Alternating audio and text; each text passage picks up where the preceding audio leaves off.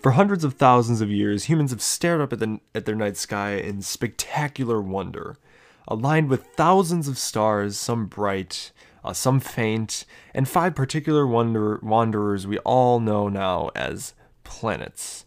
Our human ancestors found great indulgence in the night sky. With the beautiful beams of light shining through the night, there shines yet another, less luminous band of haze that appears throughout the northern summer, and a very faint band that appears throughout the northern winter. This diffuse and branching pattern of haze in the night sky came to be referred to in the Western world as the Milky Way, whose name derived from a Greek myth about the goddess Hera, who sprayed milk, in meaning the haze of the Milky Way, throughout the night sky. On top of this, having seen the Milky Way in all its glory, I can say that it does look like a faint band of milk that stretches across the summer sky. Even when you get into November and the Milky Way core itself begins to set, you get the incredible Cygnus to Cassiopeia arch, Milky Way arch of the night sky. Depending on where you are, it could be up in the zenith, like it's near the zenith where I live, and it is an incredible moment to be able to see it, because it is honestly the most incredible haze you could ever possibly see in your entire life. This is not only the only name the Milky Way takes on, though. Some other names include, in China, the Silver River, and in the Kalahari Desert, the Backbone of the Night. One who has never seen the Milky Way can never begin to picture its profound effects on its observers. When I first saw the band of the Milky Way, a very long time ago, I thought the region of the sky I was looking at was simply hazy, or simply that it was foggy outside. I was confused by the haze. I thought that it was getting cloudy, and I was pretty sad, actually. But upon imaging that same way of milk I considered haze, I had realized that I had imaged the Milky Way. I actually was imaging the Cygnus region, so I was getting Deneb and Vega in that image. I remember that image. It was the first image I ever got. I immediately posted to the last remaining social media app I had, and yeah, because I had to. It was the most incredible thing I've ever seen in my entire life. It's still one of the best moments of my entire life, outside of two other incredible times I've had under the night sky. But yeah, so since then, I have not once let a clear night, especially in winter, pass me by. I have ventured out and explored the heavens merely by looking up. This pristine wonder and curiosity that comes with the existence of galaxies cannot be underestimated.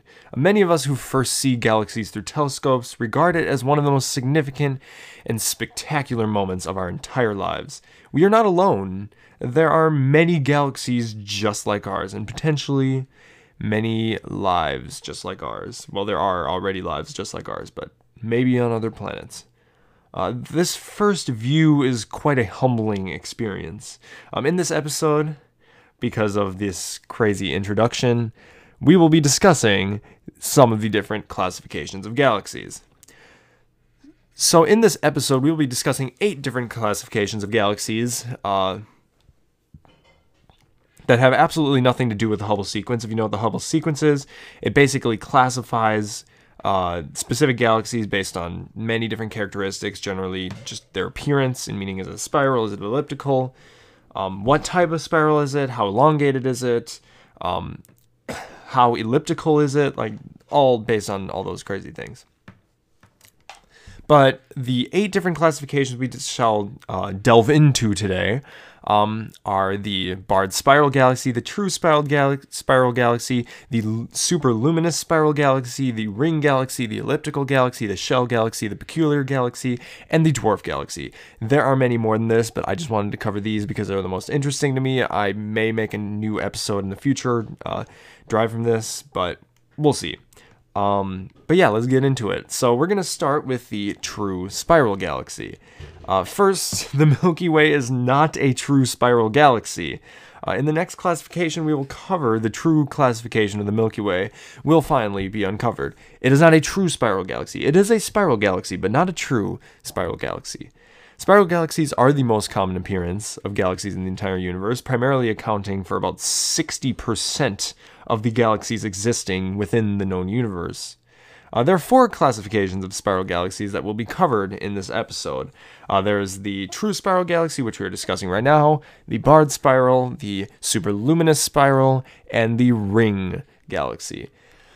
The true spiral galaxy is actually somewhat rarer than the barred spiral galaxy, oddly enough, which actually, the barred spiral galaxy accounts for over 2/3 of the number of total spiral galaxies in the universe, and about 40% of the total galaxies in the universe. The true spiral galaxy simply consists of a flat, rotating disk that takes the shape of a spiral with no bar in its central core. It even almost looks like a pinwheel with a superluminous center known as the central bulge. This bulge contains the supermassive black hole from which all the surrounding contents of the galaxy rotate. And when seen straight down the edges, it can be seen that the central bulge is the only region in which the galaxy appears three-dimensional. If you're looking from far away, it seems two-dimensional for a significant amount of that galaxy, for a significant length of that galaxy, before you reach the central bulge. Basically, when looking at it in that specific way, it appears borderline two-dimensional, excluding the central bulge, of course, but obviously it's not necessarily two-dimensional. It's obviously three-dimensional, but still, it's interesting how it looks like that. The true spiral galaxy's bulge does not appear to be a bar, which is why it is generally referred to as a true spiral galaxy rather than a barred spiral galaxy. So the formation hypothesis on the spiral galaxy is, well, I mean, the formation hypothesis on the spiral galaxy is very not well known, let's just say it that way. The most widely accepted hypothesis surrounding the formation of true spiral galaxies is simply that the spirals developed from pressure waves that exist in regions with more density than others. So just picture a spiral galaxy. Yeah, picture a spiral galaxy. Look at the spirals have more stars. They're more dense. So pressure waves or density waves are believed to emanate from them. And this is an attempt to solve a problem that is known as the winding problem, and it basically states that after a few rotations of the galaxy would condense basically into almost like an elliptical galaxy because spirals don't make sense with our current theories of gravity. So even observational astronomy has its own crazy unknowns. So if you don't like math but you want to go into astronomy, consider being a planetary scientist. I mean, they do a lot of math. But it's not quite quantum mechanics math. It's still some pretty difficult math. But still, if you're not as big on math, go into planetary science. It's a really, really interesting field. And then there are some notable examples of the spiral galaxies, of course, the true spiral galaxies. I think of the Pinwheel Galaxy, or Messier 101, in the constellation Ursa Major, and also Messier 33, the Triangulum Galaxy, which I've actually somewhat imaged before in the constellation Triangulum. So the Barred Spiral Galaxy, which is the next one we're going to talk about, is what the Milky Way is classified as. It's basically the same thing as a true spiral galaxy, except for the fact that its central bulge appears to look like a sandbar almost. So you know how the central bulge of a spiral galaxy is kind of like a really luminous brown. It's almost like a luminous brown. It actually reminds me of sand that is reflecting equatorial sunlight in a way. It's illuminated significantly, and a barred spiral galaxy, it takes the appearance of something of a sandbar in a way. So that's basically the difference between a true spiral and a barred spiral. Now, the formation hypothesis on the barred spiral is a little different than the true galaxy spirals. The true spiral galaxy's hypothesized origin, but it's still similar.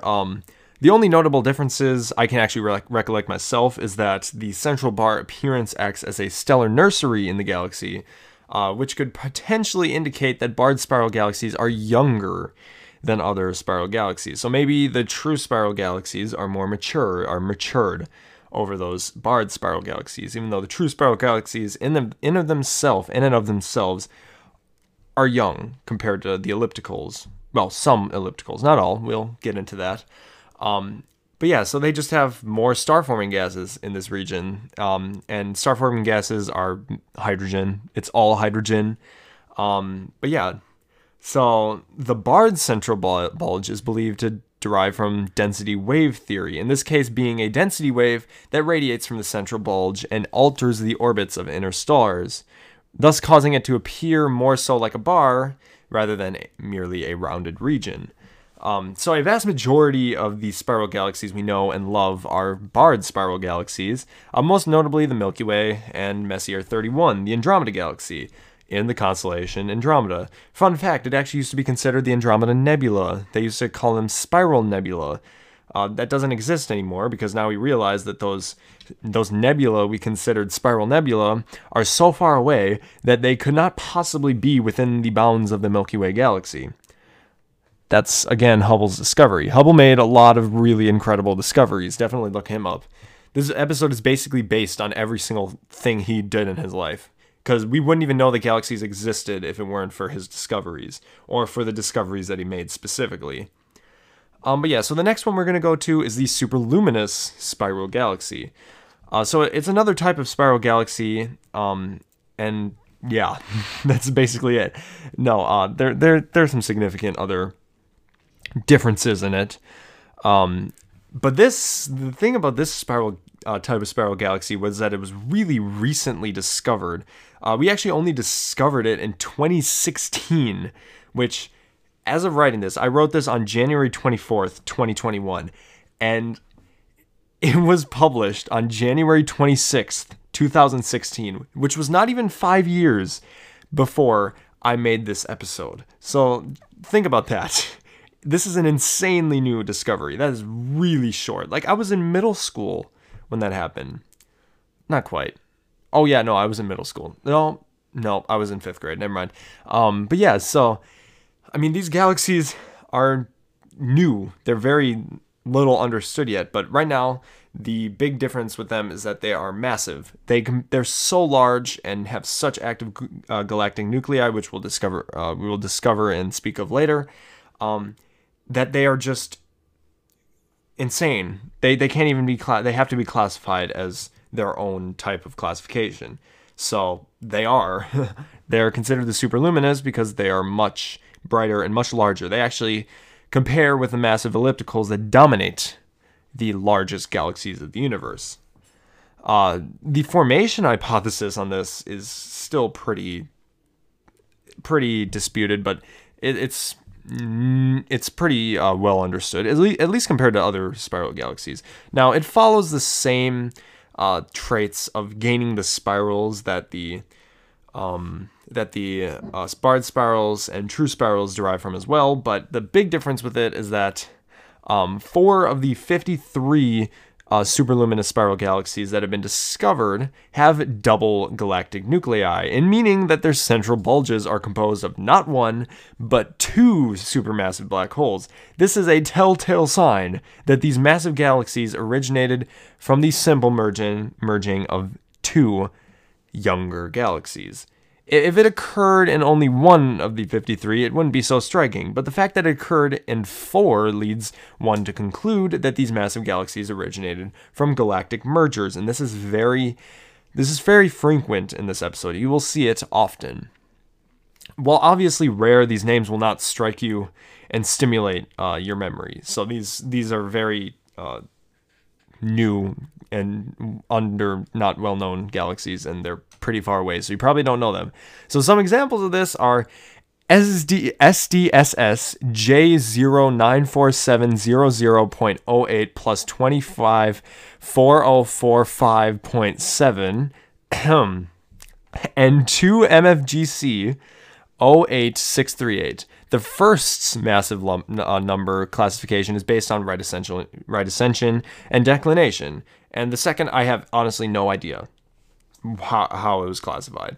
But that should tell you that these are still very new objects, because they haven't even had a formal classification in like the new general catalog. Well, I mean, we don't even have the new general catalog. We don't really, I don't think we add anything onto the NGC anymore, but we might. I'm not really sure yet. But yeah, so the next one we're going to go to is the Ring Galaxy. The Ring Galaxy is the fourth classification of the spiral galaxy that we will discover and cover today. The classification itself is quite self-explanatory. The galaxy appears to resemble a ring with a very skinny finger in the middle. The Ring Galaxy is quite similar to other spiral galaxies, mainly in the respect of its age and maturity. Ring galaxies, again, are quite young, generally being mainly composed of massive and young blue giants. Furthermore, the Ring Galaxy is essentially a haven for stellar nurseries. As these nurseries are very numerous in ring galaxies compared to other spiral galaxies. So this indicates that the ring galaxies are likely younger than other spiral galaxies. The central bulge in a ring galaxy is much less luminous than in other spiral galaxies. Also, the increased amount of star-forming gas could indicate the haven for stellar nurseries could indicate another thing, but we'll get to that. But yeah, so the central bulge in a ring galaxy is much less luminous than in other spiral galaxies. I said this, and generally it's because of decreased star formation and decreased star counts in the central region. Surrounding the bulge is a halo of luminous young stars and stellar nurseries that form that beautiful blue-purple ring. So the formation hypothesis on the ring galaxy is quite interesting, honestly. It's believed it's basically believed to be that a ring galaxy is formed simply when a smaller galaxy passes through the center of a larger galaxy, which creates a ring-like appearance. I mean, it's possible, but again, this is very disputed. This hypothesis is very disputed and, again, remains loose and incohesive. So as of now, like many other galactic classifications, the origin of this galaxy remains a mystery. Some notable examples of ring galaxies include Hoag's Object, a ring galaxy in the constellation Serpens, and the Cartwheel Galaxy, which is another ring galaxy which resides in the constellation Sculptor. Now that we have exited the realm of the young, luminous, and immature spiral galaxies, sorry for my voice crack, it is time that we look into the aging galaxies, often known as the elliptical galaxies. They're not always aging, but I said it anyways. We will cover the general elliptical galaxy and the shell galaxy, both of which lack star-forming material and are much older than their spiral galaxy counterparts. The name elliptical refers to the shape of the galaxies. Elliptical galaxies are literally shaped like footballs. They look like they appear to be ellipticals. They're also unique from spiral galaxies in the fact that they do not rotate like spiral galaxies do. Basically, the stars residing within elliptical galaxies have very eccentric and elongated orbits around the supermassive black hole in the center of the galaxy. As a result, the shape of the elliptical galaxy takes form. It's also really because the stars traveling at higher speeds within the galaxy will travel further out the galaxy before the gravity of the supermassive black hole in the inner part of the galaxy stops that star from going out. So it's obviously more elongated. So while an elliptical galaxy's diameter may be comparable to the size of the Milky Way, it's still way larger. Way larger. But yeah, they also lack stellar nurseries because generally they're either older or they've already used up all their star-forming galaxies in a period known as starburst. We'll discuss that pretty frequently. So the elliptical galaxy has an interesting formation hypothesis that is thankfully somewhat more credible and obvious than spiral galaxies, whose winding problems still plague astronomers to this day. Elliptical galaxies are believed to have formed as a result of two different events. The first event is the galactic merger, which generally does form the giant, and some of the average-sized elliptical galaxies that exist within the universe. For example, when the Andromeda Galaxy, or Messier 31, which we've discussed earlier, collides with the Milky Way in a few billion years, the two galaxies will combine to form a massive elliptical galaxy, probably about 240,000 light years or so in diameter, known as Milk Geomata. The plausible explanation for smaller elliptical galaxies is that they experienced a gravitational collapse of a massive interstellar gas cloud. All of that gas being used to create stars and none of the gas being left over to form a disk completely made of star-forming material that is even somewhat made of star-forming material. So, yeah. Basically, over time, the stars age, limited star formation occurs, and an elliptical galaxy is born. So some notable galaxies include the largest galaxy in the universe, known galaxy in the universe, IC 1101 in the constellation Virgo, and you can probably see that through a good telescope. And another massive but closer elliptical galaxy known as Messier 87, also in the constellation Virgo. The Virgo constellation is the galactic Neverland, no question. It's definitely the galactic Neverland. It's quite incredible there, actually. So then we'll talk about the Shell Galaxy. The Shell Galaxy is the second type of elliptical galaxy to be covered today.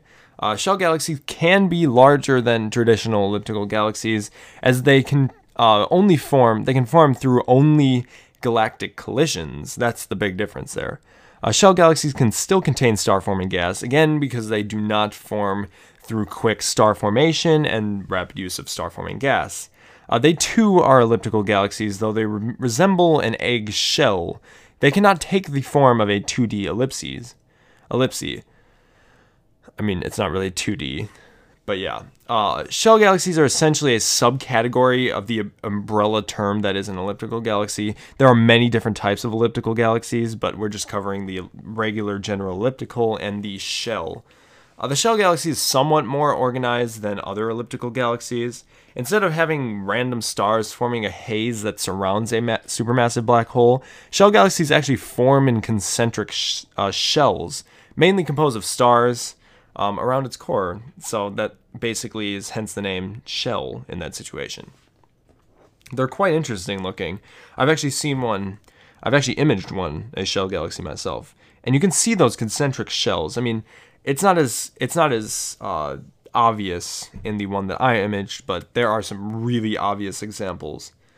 It is believed that shell galaxies formed as a result of galactic collision, as I said earlier, as do many giant elliptical galaxies. It is believed that when the smaller companion galaxy collides with the larger galaxy, the two central cores containing the black holes oscillate around a central point, as all rotating black holes that are rotating another black hole and about to collide with another black hole do. And these oscillations create gravitational ripples.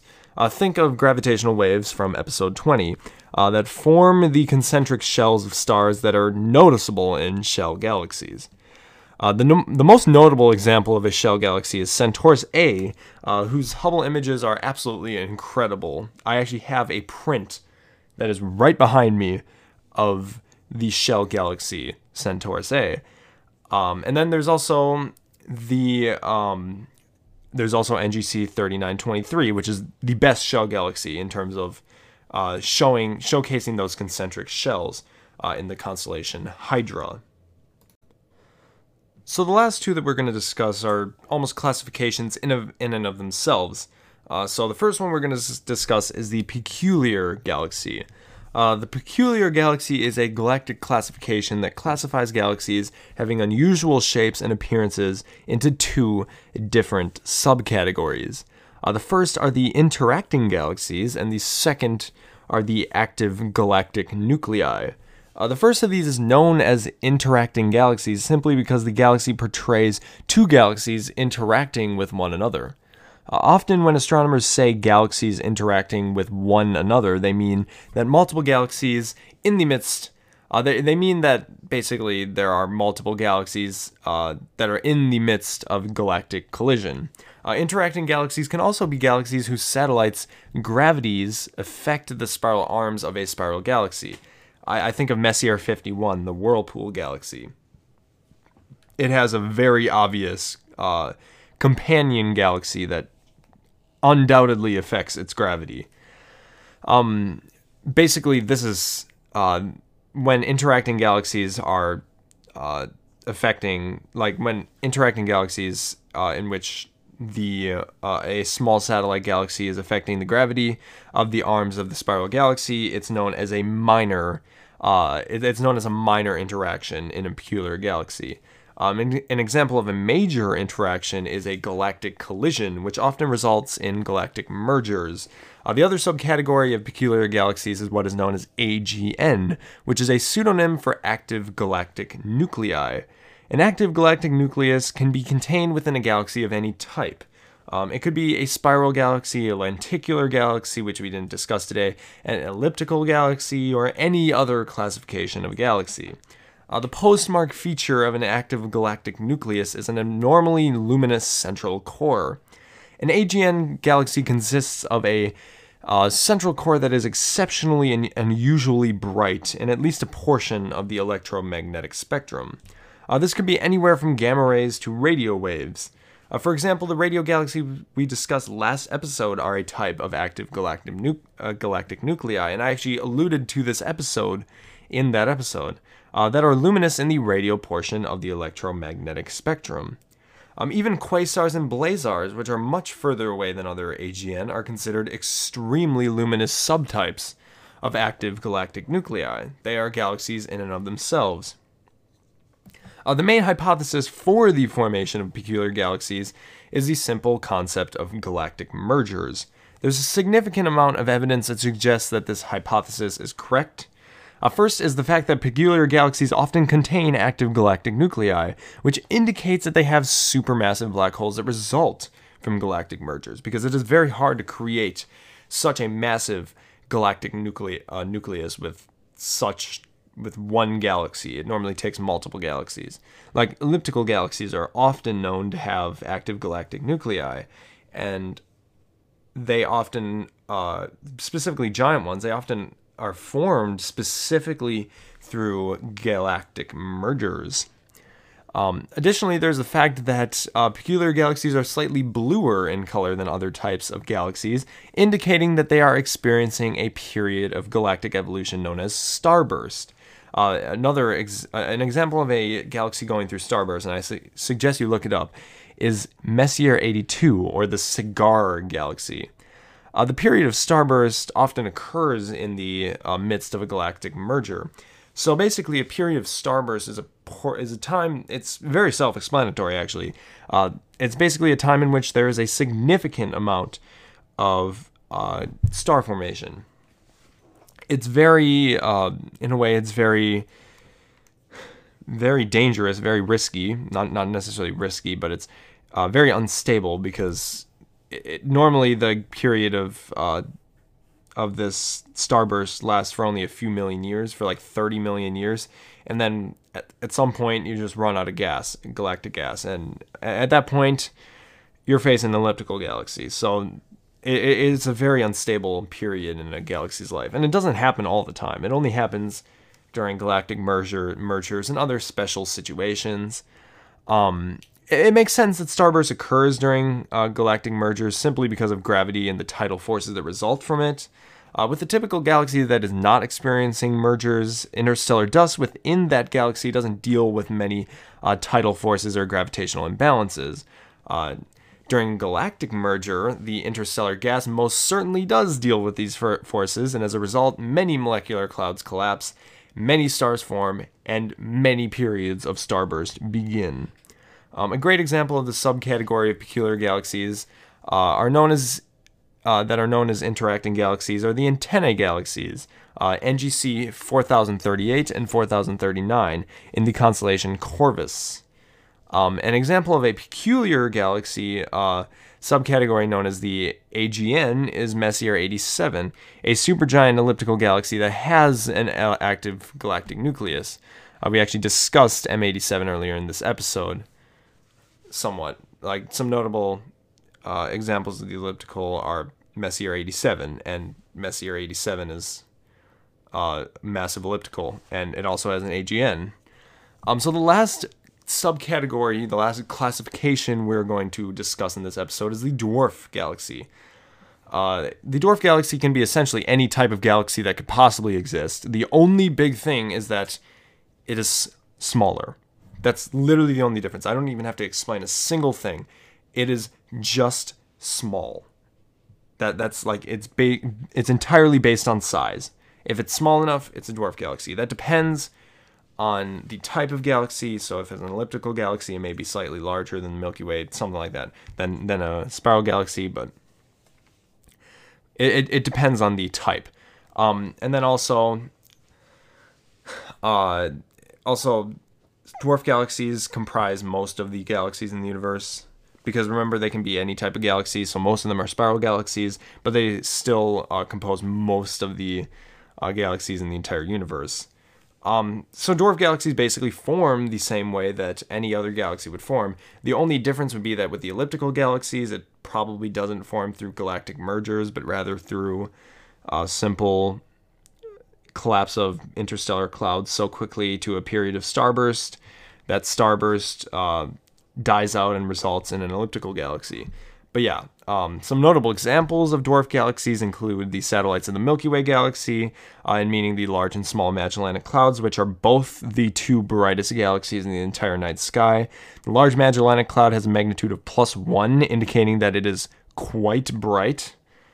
But yeah, and then there's also the satellite of the Andromeda Galaxy, for example, Messier 110. There's also Messier 32, and there are many other satellites in the Milky Way and in the Andromeda Galaxy and in pretty much every other galaxy in the universe, especially in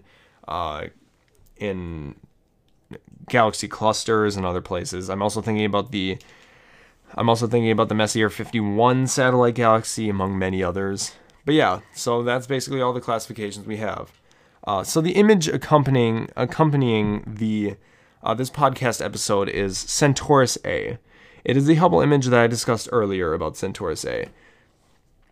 I found this image to be particularly inspiring and humbling. Like, here lies a galaxy tens of millions of light years away, teeming with stars, stellar nurseries, gases, nebulae, solar systems, and many other things, many of which are similar to the solar system, and then many of which are similar to nebulae, stellar nurseries, and stars we know, watch, and love.